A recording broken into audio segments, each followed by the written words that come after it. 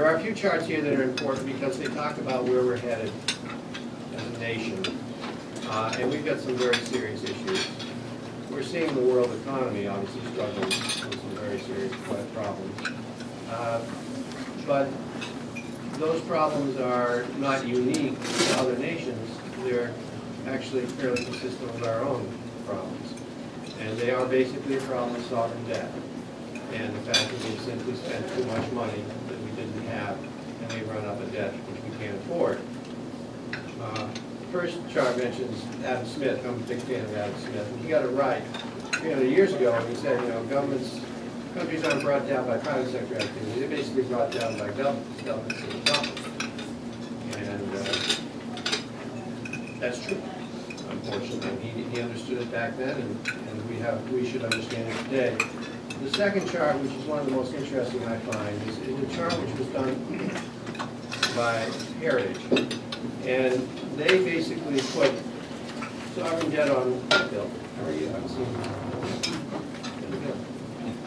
you. They put sovereign debt on one axis, and then they put economic and political freedom on the other axis, the bottom axis. And the interesting thing about this chart is that if you look at state market economies, China, Vietnam, they're way down here in the corner. No sovereign debt, no political freedom. A lot of economic activity though. And in the other quadrant, which is really the dangerous quadrant, with excessive sovereign debt, but with a lot of political freedom and economic freedom for countries like ourselves in the UK and other European countries. What does this chart mean? What does it reflect? Elections. That's what it means.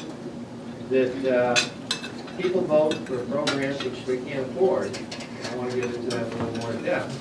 But the third chart is one that should concern you, because we've all heard about Greece's problems. We've heard about Iceland's problems. We know Ireland has very serious problems. We know Italy has problems. Japan has problems, but they can self-finance because they've got such great savings. But this chart shows sovereign debt as a percent of GDP in various countries across basically the democratic world. And who sits on the list after Greece, Ireland, Iceland, and Italy, Spain? Well, it's the United States. So when we look at Greece and what's happening in Greece, we should be really worried, because the Greek situation, which reflects the meltdown of the nation, economic stability, is really a precursor for our situation, whether we like it or not. We know, for example, that under the present scenario, our debt will double in the next 5 years and triple in the next 10 years. Those are staggering numbers.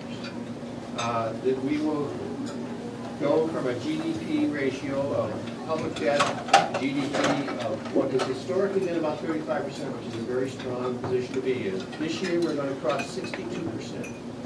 We're going to have a public debt to GDP ratio of 62%.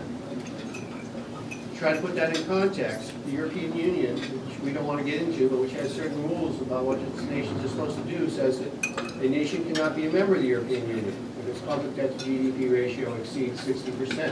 It also can't be a member of the European Union if its deficits exceed 3%. Our deficit is 9% this year, and will average 5.5% for the next 10 years under the present scenarios. We're going to average over $1 trillion of deficit every year for the next 10 years. And our public debt to GDP, which is 62% this year, having come up from 35% just 2 years ago. Just 2 years ago, we were at 35%. Now we're at 62%. Our public debt to GDP will be at 87%. 87% by 2017. Those are intolerable numbers. Those are numbers which lead to bankruptcy, lead to insolvency. What's driving this? Well, there are two things driving it, in my opinion. First is the incredible expansion of government under the Obama administration. And there's a chart in here that shows that the public debt going up under the Obama administration. That is a function of the fact that this administration has decided to radically grow the size of government. Not incrementally, but literally radically grow the size of government. The health care bill being the most distinct example of that, which adds $2.5 trillion of new spending. $2.5 trillion is federal spending. But this couples, this radical increase in spending by this government, which, you know, I mean, the president came into office saying he genuinely believed to create prosperity by growing the government. I mean, he openly said that. And they're following through with energy and enthusiasm. But that's compounded significantly by this massive demographic shift that we're in the middle of. We're going to go from 35 million people who are retired to 70 million people retired. We're going to go from, in the we got this chart here, in the 1950s, there were 16 people paying into our Social Security entitlement program, and now there's 2 people paying into it. The implications of this are simple. Our Medicare and entitlement programs, which are our 2 biggest programs in the federal government, were built on the theory that there would always be a pyramid. There would always be many more people paying in than taking out. And what we're going to is a rectangle. That doesn't work. You can't have this situation with an aging population. And it's not just ourselves who have this problem. There's a chart here called Share of Population Aging, which reflects the fact that this is a Western, European, American, and Japanese problem. That our populations are aging, and we're in a very serious demographic shift situation relative to the effects on the financial situation of the government. Which leads me to an axiom that I come up with, which is this: that when you take a populist government, which is an elected government that pays attention to the majority, a populist government that has a huge demographic shift towards aging in an entitlement society leads to unsustainable debt. And that's our situation. How do you address it? Well, number one, you stop spending. I mean, it's that simple. I mean, this is like losing weight. You eat better. You know, I mean, you just plain stop spending money that you don't have and adding program you can't afford. This is especially true on the discretionary side of the budget. There's no reason we shouldn't freeze discretionary spending for at least 1 or 2, 3, 4 years. Secondly, you've got to take on the entitlement programs.